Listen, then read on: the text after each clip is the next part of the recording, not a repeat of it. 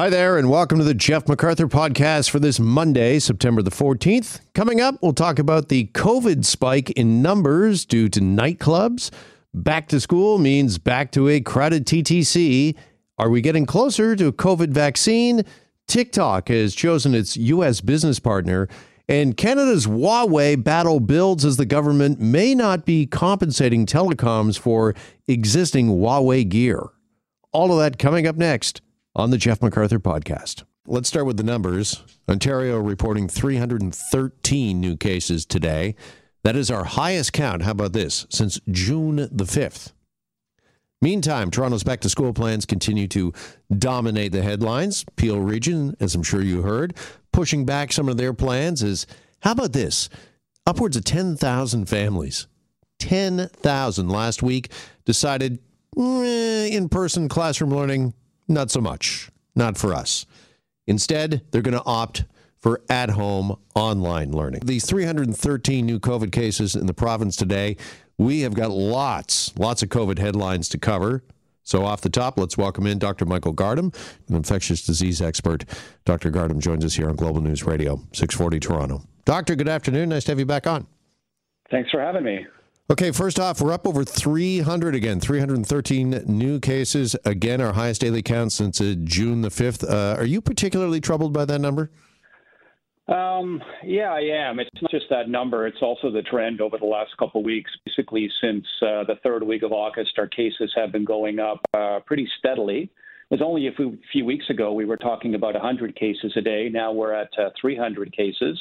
And I would assume if we continue along this track, we'll be upwards of 500, 600 cases a day, potentially by the end of the month. So we are reaching the point where we have to do something about this.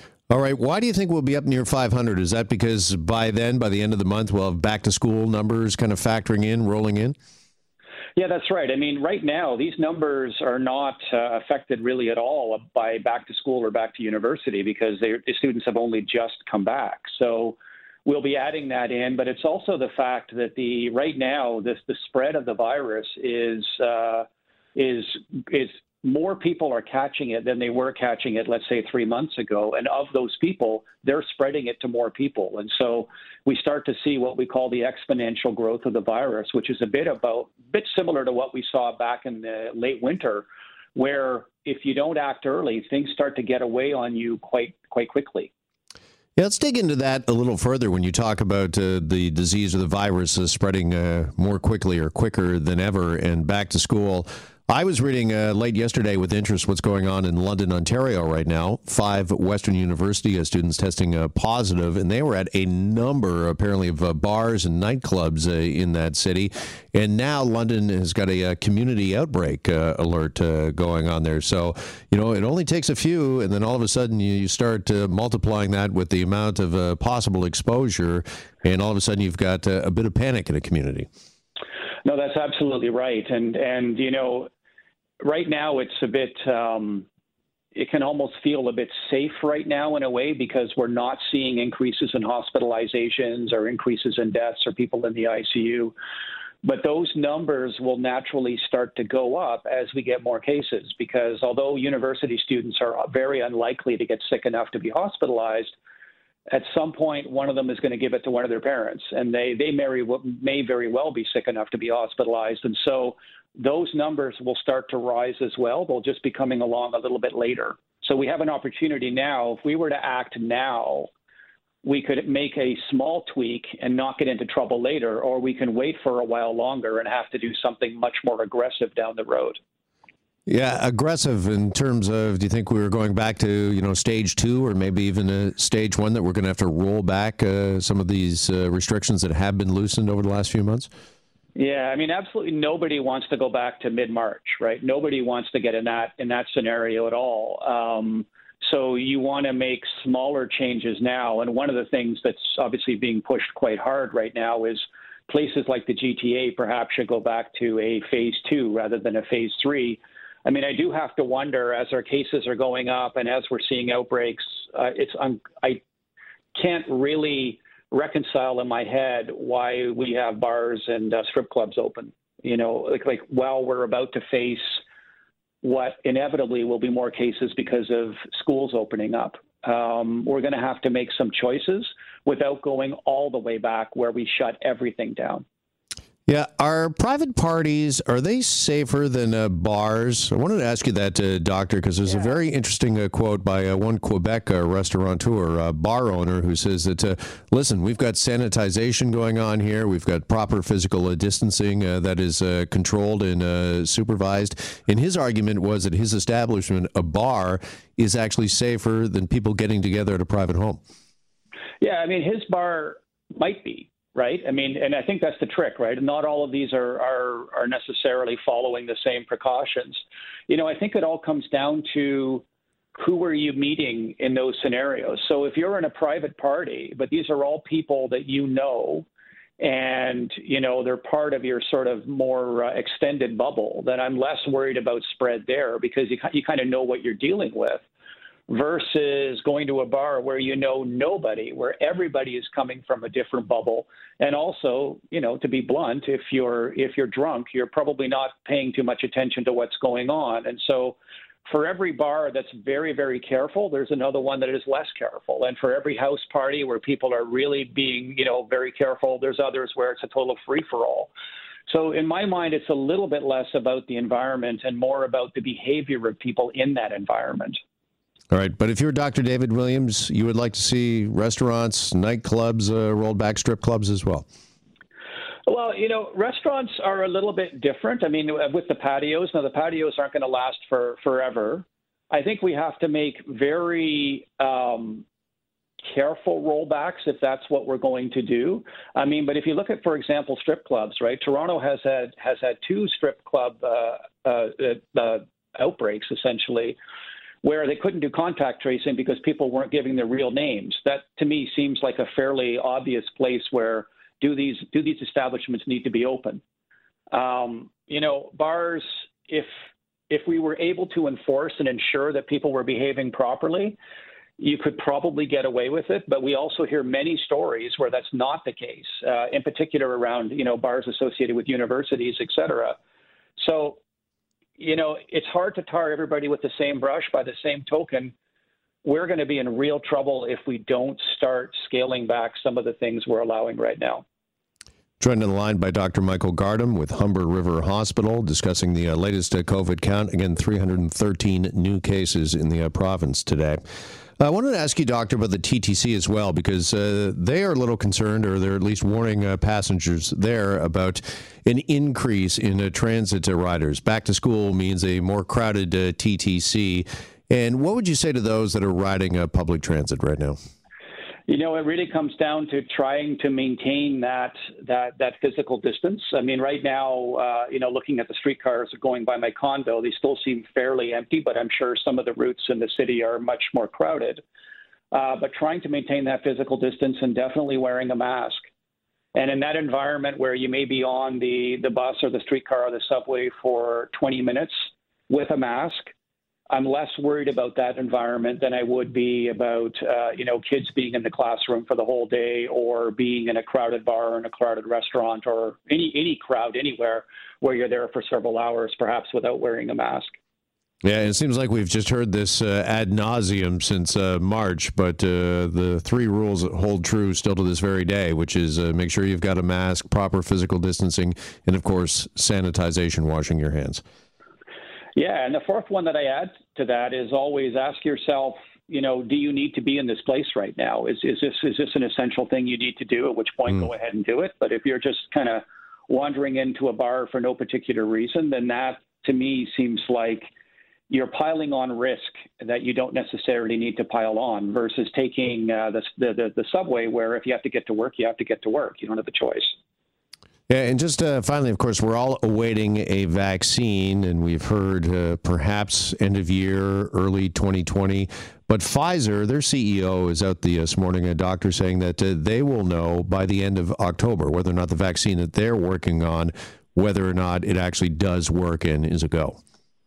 Yeah, absolutely. I mean, there's several phase 3 trials going on right now in the world for different vaccines, and those trials are with big numbers of participants, and they're looking at how well the vaccine works and how safe the vaccine is. And we should start to get information from those big trials coming in later in the fall.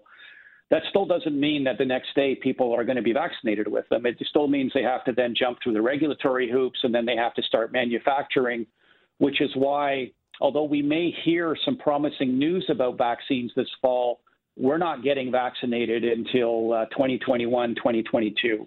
That's just the reality of the timetable of being able to roll these out. So we need to temper our excitement. People need to remain realistic, because this is maybe the first time, I think, from Pfizer, their CEO, that we've all heard of kind of a definite timeline. It's just not somewhere out there in the future. It's like by the end of next month, we will know whether or not we got one. Well, and the thing is there, right? You may find out that their vaccine works 30%, right? We don't actually know how well it works yet. And so that's very different from hearing that we've got a highly effective vaccine ready to go. All we're going to hear at the end of next month will be, the preliminary information from the trials that are currently ongoing. So we'll find out. But I mean, what I keep reminding people is we've got at least 18 months to 2 years of this, and we're basically 6 months in. Dr. Garden? It's going to be a while. Appreciate the time as always. Thanks so much for joining us this afternoon. Thank you. Bye-bye. There's Dr. Michael Gardam, infectious disease expert. TikTok, they have found a new U.S. business partner, and there's also some interesting news regarding Huawei and the 5G network here in this country. For more on both those stories, let's welcome in tech expert Mark Saltzman. He's on the line and joins us now on Global News Radio. Mark, good afternoon. How are you, my friend? I'm doing great, Jeff. Good to chat with you again. Well, likewise. Let's start with this news regarding Huawei and the battle between that company and our government and the 5G network. We're now hearing that if we do not go with Huawei, some of the big telecoms in this country, they want reimbursed by the government? Yeah, so this is what's going on. So both Bell and TELUS, they used Huawei's infrastructure for the 4G rollout, which is what we're currently using today. LTE, long-term evolution. Those are the towers they commissioned that Huawei largely built across the country. If they do not go with Huawei for 5G, and it looks like they are going to be working with competitors, Ericsson and Nokia to be specific, that they, in order for it to be compatible with the existing gear, they have to strip it out and then have Ericsson and Nokia's 4G gear in there. It's just an incompatibility between the two different wireless cellular standards. So what they're saying is that this could cost us, hundreds of millions, if not $1 billion in total between the two companies, Bell and TELUS. And they are looking to the Canadian government saying, look, if you're the one saying we can't use Huawei's gear, and that's largely why they made that decision, then do what Trump is doing in the U.S., which is offering a $1 billion payout to telcos to not use Huawei for fear of, this is all about the Chinese government. It's all highly politicized, but this is what they're going after. The Canadian government, even though it wasn't an official statement, said, I don't think so. If it's about national security, then we don't have to pay you. And frankly, we're looking at it, obviously a deficit we haven't seen since World War II. They're not going to be putting their hand in their pocket. So it might be a bit of a standoff, but it's still a little too early to tell. Can I just say, I would love to see an official government statement that reads, I don't think so. Yeah, that's very official. Signed, JT. Yeah. But they still have some time, though. It's not till June of next year that this is all going to sort of take place, it seems. But in the meantime, the carrier is highly competitive, so they don't want to fall behind the 5G bandwagon either. And what's worse is that they're saying if they don't get compensation from the Canadian government, then they will be forced to put this on the backs of customers, of course. So we're going to have to pay more for 5G if the government isn't going to pay them. So we'll have to see what happens. We have an interest in this now, too.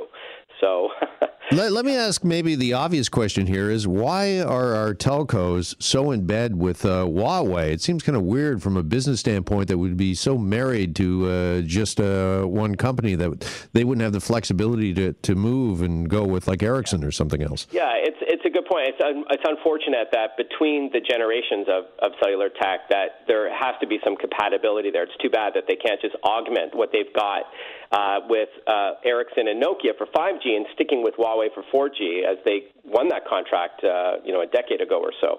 That's just the way the technology is built on the infrastructure level, apparently. But yeah, I mean, they worked with Huawei for 4G. It's too late to do anything about that now, but they may be forced to rip it out. And then what kind of disruption are we going to see in 2021, 2022 if they have to make this, this upgrade to a whole new, couple of companies here? It's not going to be pretty, but let's hope that they can avert this. Do you think we possibly could be left behind, at least in the short term here in Canada, going to 5G? And if we do eventually get to 5G and it's not with Huawei, as you mentioned a second ago, Mark, we could possibly, I think a lot of people would be shaking their heads hearing this, but paying even more for internet? Yeah, and I've written about that in the past, that until we figure out what's going on with Huawei, and they've been sitting on this for a couple of years now. It was actually back in February of 2019 when TELUS said, this is going to cost us a lot if you are going to not allow us to work with Huawei. That was back a year and a half ago. That, this could put us at a disadvantage globally when it comes to 5G adoption and the evolution of some technologies like IoT, Internet of Things, which is poised to be, the next big thing, as well as smart cities and smart cars. A lot of that is hinged on the adoption of 5G, so that could put us at a disadvantage. Not to mention the engineers that are here that can't work on it domestically. We're going to lose them to other countries who are ahead of us in 5G, and we're going to lose that talent, that brain drain. Joined by Mark Saltzman. Mark, also wanted to talk to you this afternoon about TikTok because they have chosen Oracle over Microsoft as their American partner. And this is all due to a request by the American government because there's been concerns when it comes to TikTok. It's a Chinese-owned app, and there's been a lot of concerns regarding spying in this app. It's funny how these two stories, Jeff, are very similar today. Yeah. So this is, going back to, August 7th, President Trump first issued an executive order threatening a ban on TikTok unless the company that owns them, called ByteDance, sold its operations in the U.S. And they said that the app may be sharing data with the Chinese government. And then weeks later, TikTok said it was filing a lawsuit that contested this presidential order. So now ByteDance was in bed, apparently, with Microsoft, but only to jump over to Oracle. And there's some political issues there as well. I mean, Larry Ellison, the head of the company, is a big Trump supporter. Did Trump have anything to do with this? There's a lot of interesting analysis today based on the news. But it looks like, ByteDance is not going to be sold to Oracle, but they're going to be in charge of their U.S. operations. Both companies have confirmed that this is true, and this will throw a lifeline to the very popular TikTok app, especially among the younger generation, that they can continue to work in the U.S. if this all gets ironed out. But there were concerns about national security issues. Yeah, what does this mean for users? Anything at all, Mark? Well, we don't know. It's still too early to tell. I can't see them doing sort of an editorial overhaul of TikTok and allowing some content over others. I think it'll be largely the same. I think it's just changing of the guard, who's in charge of the company. I don't think we're going to see anything much different. And then, again, the concern among the U.S. government, at least, was that this data among users, and there are probably tens of millions of them in the U.S. alone, that what was being done with that data? Who's in charge of it all, and what safeguards are in place to make sure that this isn't shared with the Chinese government, which, of course, ByteDance denied. But it is true that any major company, the government has a hand in it in some way, shape, or form. So. Does the Canadian government, sorry, Mark, do they share similar concerns as the U.S. government when it comes to their citizens' privacy? And could we see something similar here in Canada? I remember the Privacy Commissioner saying something back in July about concerns over TikTok, but I don't think they've gone so far as to hint at a ban on the popular app here. But interestingly, we're going to maybe follow suit, just like with the 5G story.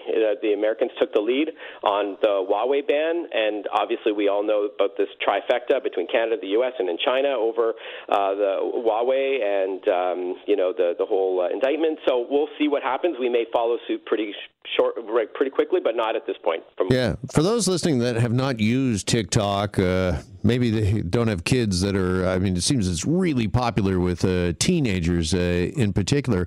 Can you kind of quantify just the rapid rise that this company and this app has seen, and just how big, how influential are they now? Yeah, so for millennials, which I think is I think it's like 32-year-olds and younger, I think 79% of them have this app on their smartphone, and a good chunk of that number are used on not just on a monthly basis, but on a daily basis.